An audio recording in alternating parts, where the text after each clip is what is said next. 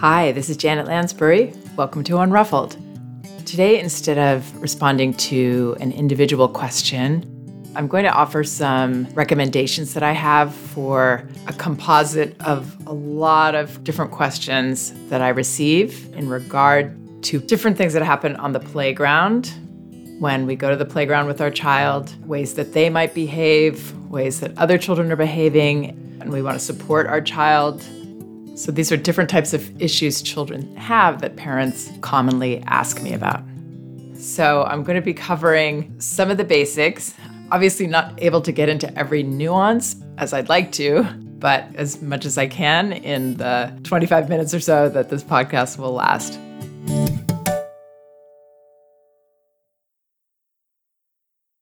Okay, so I want to start with my basic general advice. This is based on the RIDE training that I have, the training I have with Magda Gerber, and also on the many hours of classes I've done with parents and their infants and toddlers up to age maybe 3.5. The dynamics that go on and what I notice is most helpful for children in learning to socialize with each other, which is one of the reasons we want them on the playground, right? And one of the reasons they want to go to the playground. So my basic general advice, and of course, if parents aren't comfortable with this, they should do what they're comfortable with. My suggestion is to go to the playground with your child, have a place that you will park yourself and stay there as much as possible, unless you need to intervene. And I'm going to talk all about the different ways and different reasons to intervene. Oftentimes, parents will go around the playground next to their child, and the reason I don't recommend that is while we think we're just being supportive to them and helpful to maybe what they want, if let's say they're asking us to come around with them, they're holding our hand, trying to pull us over to the different areas of the playground or to where the different children are. By going along with that, we are giving our child the message that we agree that they need us next to them to participate in activities on the playground, when this is an age-appropriate situation for young children and one that they can learn a great deal from. Another reason is that if we are moving around with our child, we are not being what in attachment theory is the secure base. We are moving around with our child, and so our child doesn't have that experience of being able to leave us as the confident explorer and then return to us and know where we are all the time. They have that security, that secure base. And from that place that we park ourselves, I would right away start observing. So I wouldn't start socializing. I wouldn't be on my phone. I would be paying attention to the energy, and maybe I already know this going in, the kind of mood, the kind of space my child is in. Are they tired? Are they fresh? How has their behavior been lately? Do they seem kind of off balance? Have they had recent difficulties on the playground or socializing with other children? I want to know that. And I also want to suss out the energy of the other children that are there. So if I see a child who seems quite dysregulated or their behavior is kind of out there, you can see that in children. They're kind of vibrating with this out of control energy. Then I know, okay, if my child goes near that child, I may need to slowly come close. That may be a time I need to leave my spot and intervene. So I want to be as aware as possible.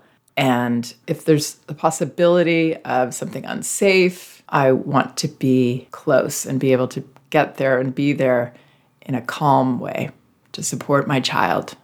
That's the best way to support our child, is if we are regulated, if we are in a calm, open, observant place.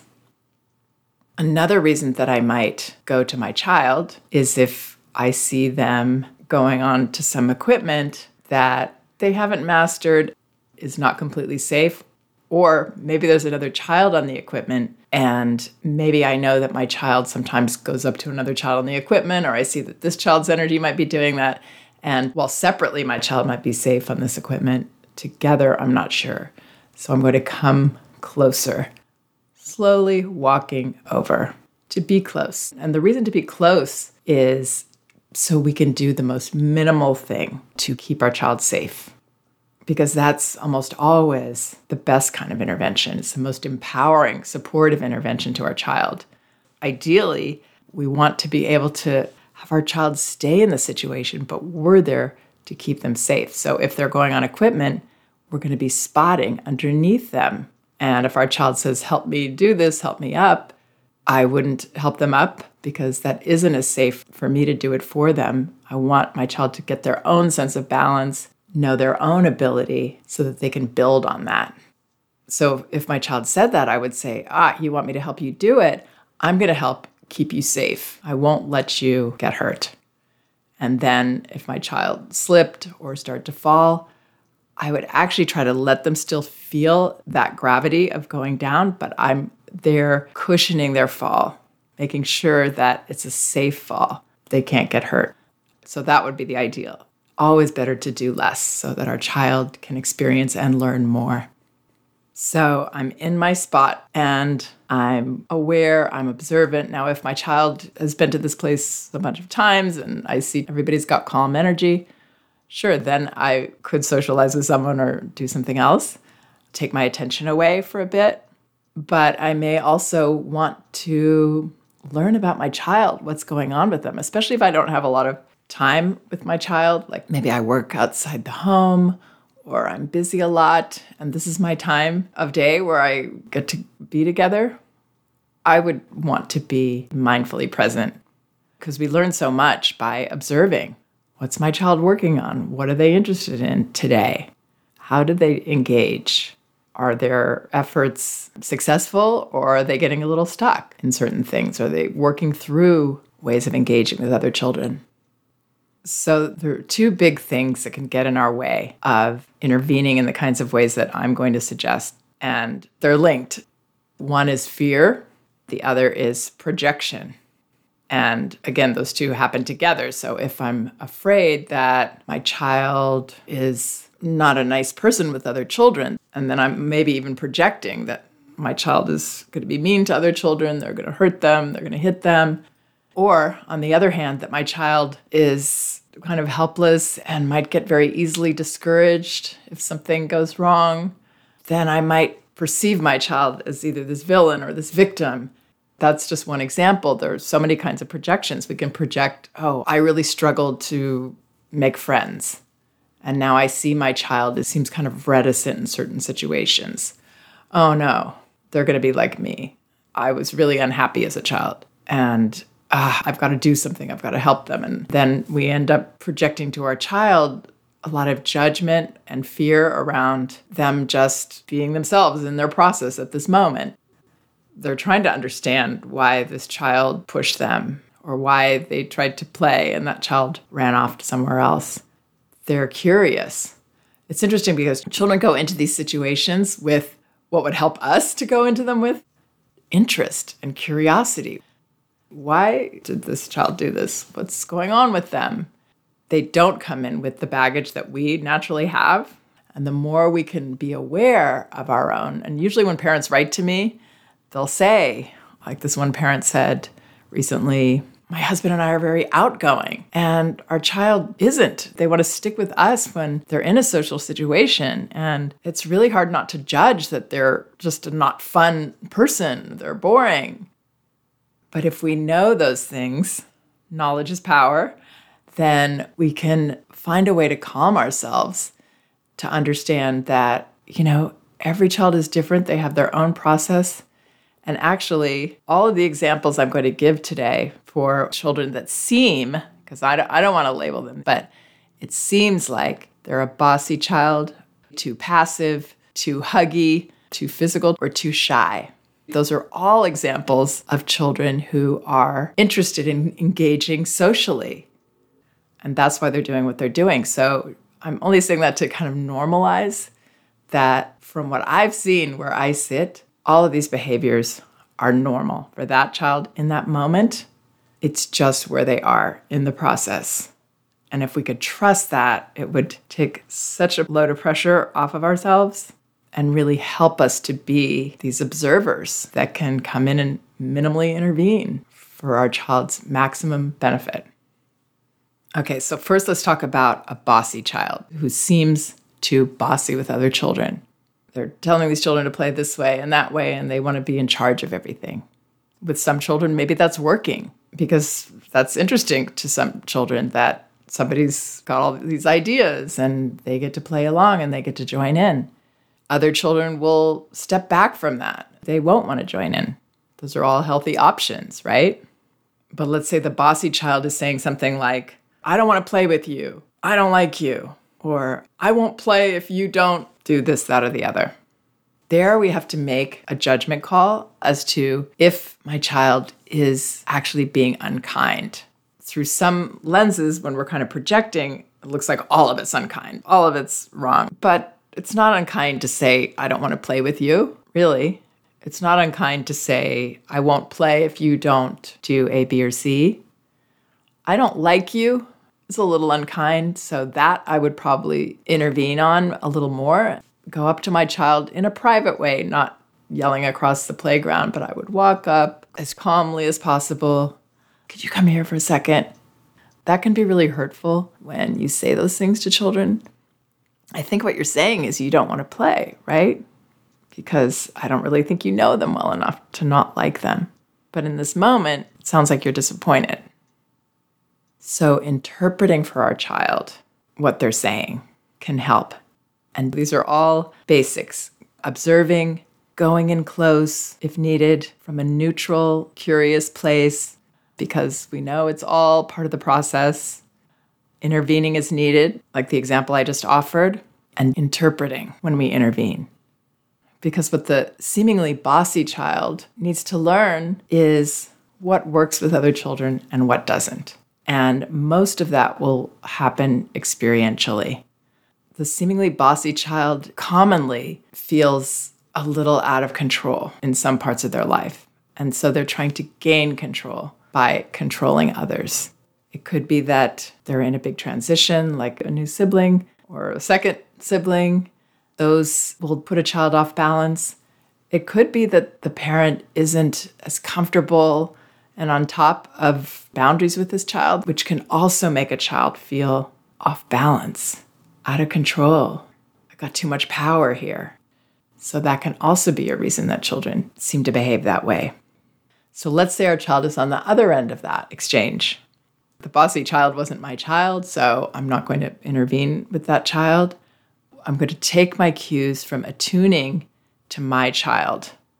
Instead of assuming that my child feels really bad about this thing that just happened, or is slighted or whatever, I would really notice. Because oftentimes, as I was saying, children are just curious. Wow, I wonder what's going on with her. Like, that's pretty out there for her to say, I don't like you, or I won't play with you.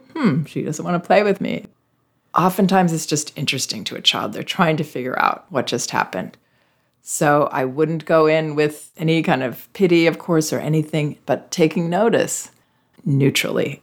And if my child looks really puzzled, that's when I might acknowledge and help interpret. So you said you didn't want to play that game, and now she said she doesn't want to play at all with you. I guess she wanted you to play a certain game.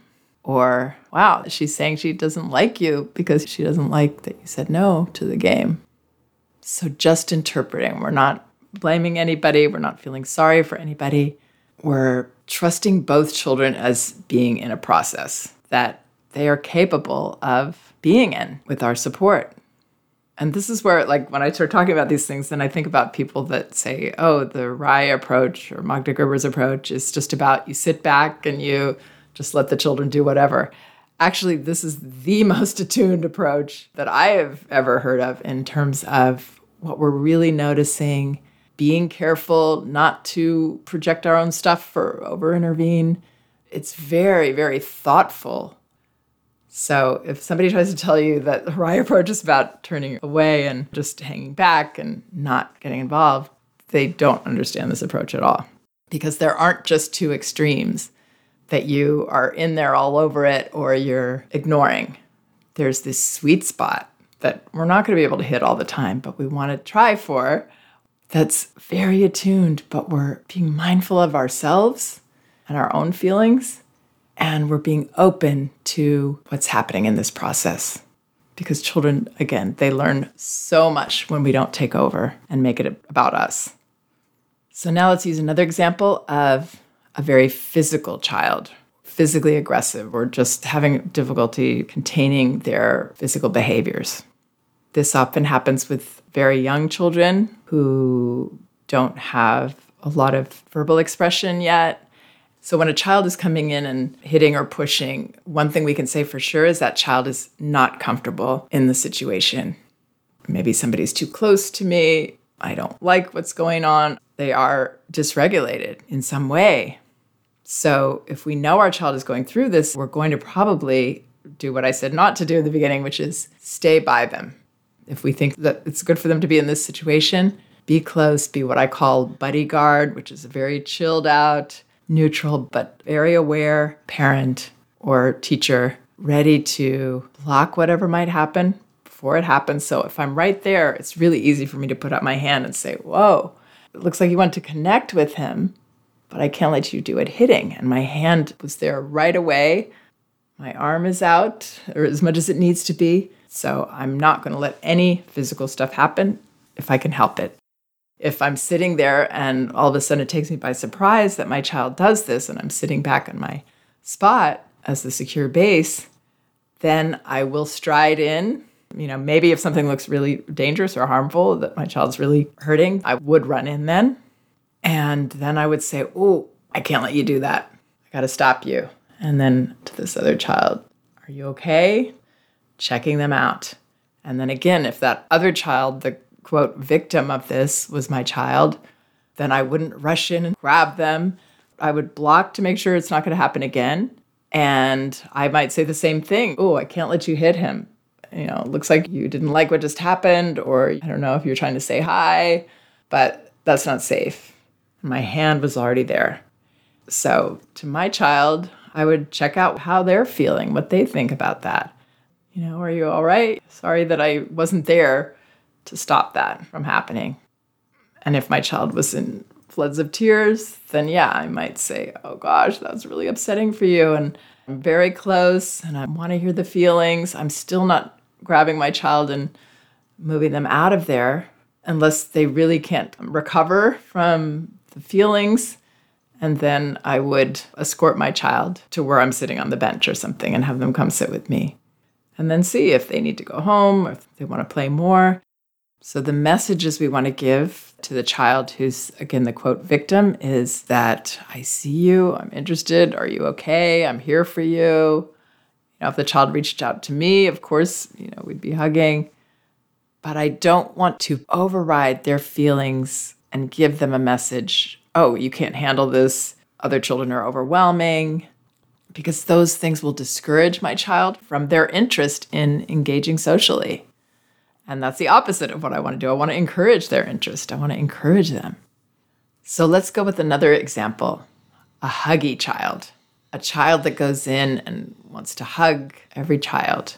I get actually a lot of questions about that. And it's an interesting one because usually it is a form of physical aggression, but it's a socially acceptable form of it to the parents. So the child does it. Sometimes it is that they're genuinely adoring of children and want to hug them. That can be the case too.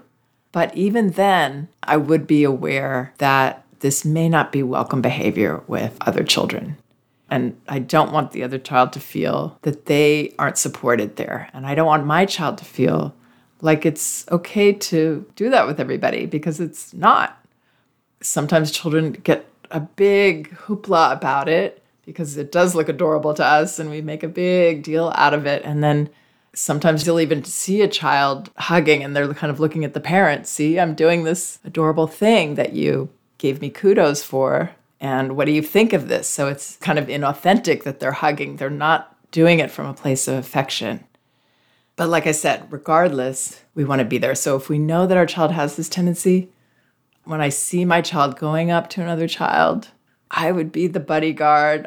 I'd be ready to come close so I can be right there. Then I see my child reach out to hug.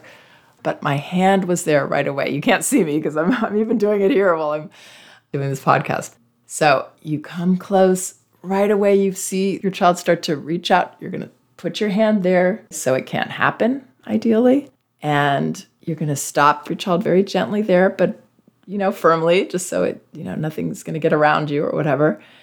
And you say, looks like you want to hug this child. I'm not sure if they want that. And then I'm looking at the other child.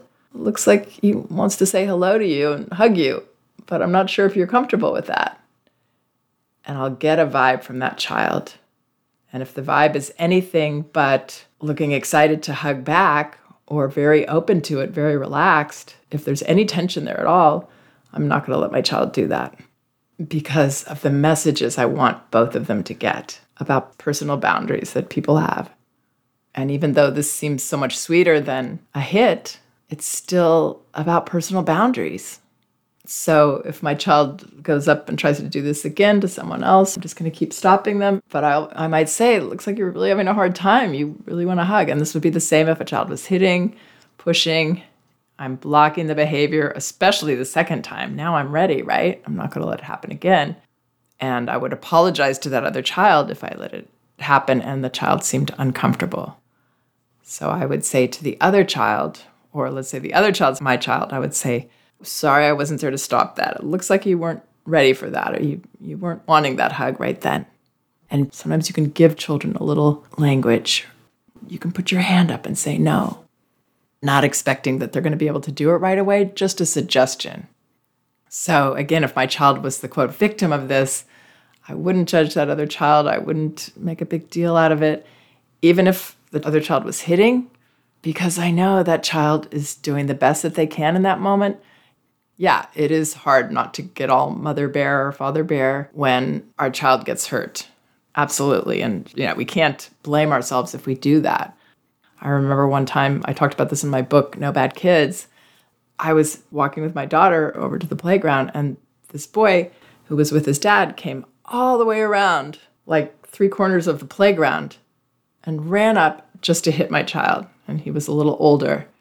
I was just stunned. I mean, that seems so over the top to me. I didn't start screaming at him, but I was very surprised. And I had my hand there right away. And I'd say, oh, no, I'm not going to let you do that. He went back off running to his dad. Thinking about it later, I thought, wow, he really wanted his dad to notice that everything wasn't okay with him. This was like raising a flag to his dad. See me. See what I'm doing. See how far I'm going to show you I'm not okay. So there's always a reason children do these things. And yes, I would apologize if another child got hurt because of my child. I would apologize to that child. Oh, I'm so sorry. That really, really hurt. But I wouldn't do what I hear some people recommend. I just don't believe in this, that we would then say to our child, look, you made him cry. See how sad he is that you hit him. Because children are the most aware people on the planet. And I know that my child or this other child is going to see all those things. They don't need me to point it out to them. They're there taking it all in and more and feeling the shame and feeling the sadness and feeling whatever it was, the confusion, the fear that made them do that. So I don't need to add to that. I would want to understand it as that parent of that child. I would want to understand it and what I could do to help my child. It may just be a see me in my pain situation. See me in my confusion and my discomfort. So now let's quickly talk about the passive or shy child. So this is the child that's sitting with the parent at the playground, doesn't want to go play, maybe tries to pull the parent to go play with them. This child is watching the other children. They want to learn how to engage. They're sussing it out. Oftentimes there are children who want to come in, and I have one child like this. She likes to come in sort of at the top of things, already gliding in elegantly, knowing just where she fits, just how it's all done. She wasn't a jump-in child. She took her time so that she could master the situation and come in with aplomb. So there are children like that. It's a very strong choice that they're making to wait until they're ready And it may not even be at that trip to the playground or the next one. Some parents I know could never do this, but I recommend saying, I'm going to stay here. I'd love to have you sit with me and hang with me and hold our ground. So we're giving them the option at all times. You can go in and explore this, or you can be with me. Either one's great for me. Then we're actually going to get what we, quote, want sooner, which is that our child does make a move. But if we're trying to get them out there, oh, look over there and there's some fun stuff, and don't you want to play with this? Or if I bring you over here, maybe you'll like it.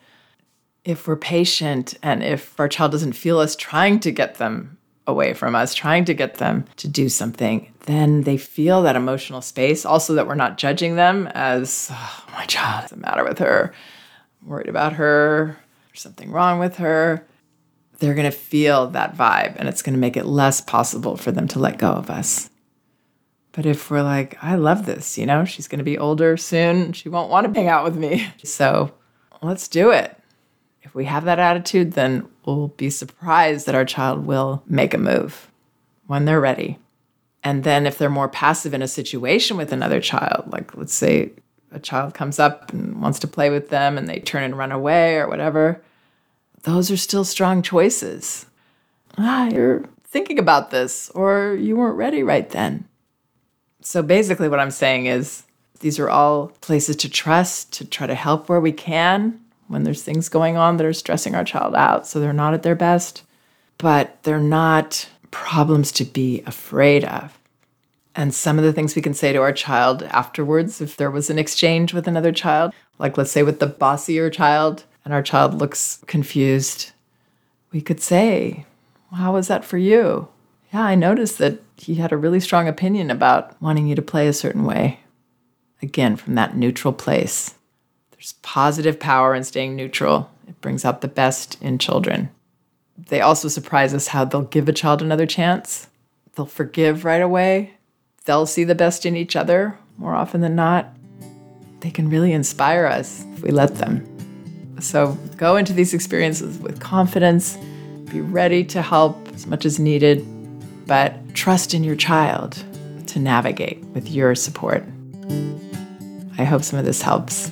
And thank you so much for listening. Please check out some of the other podcasts on my website, janetlansbury.com. There are many of them, and they're all indexed by subject and category, so you should be able to find whatever topic you might be interested in.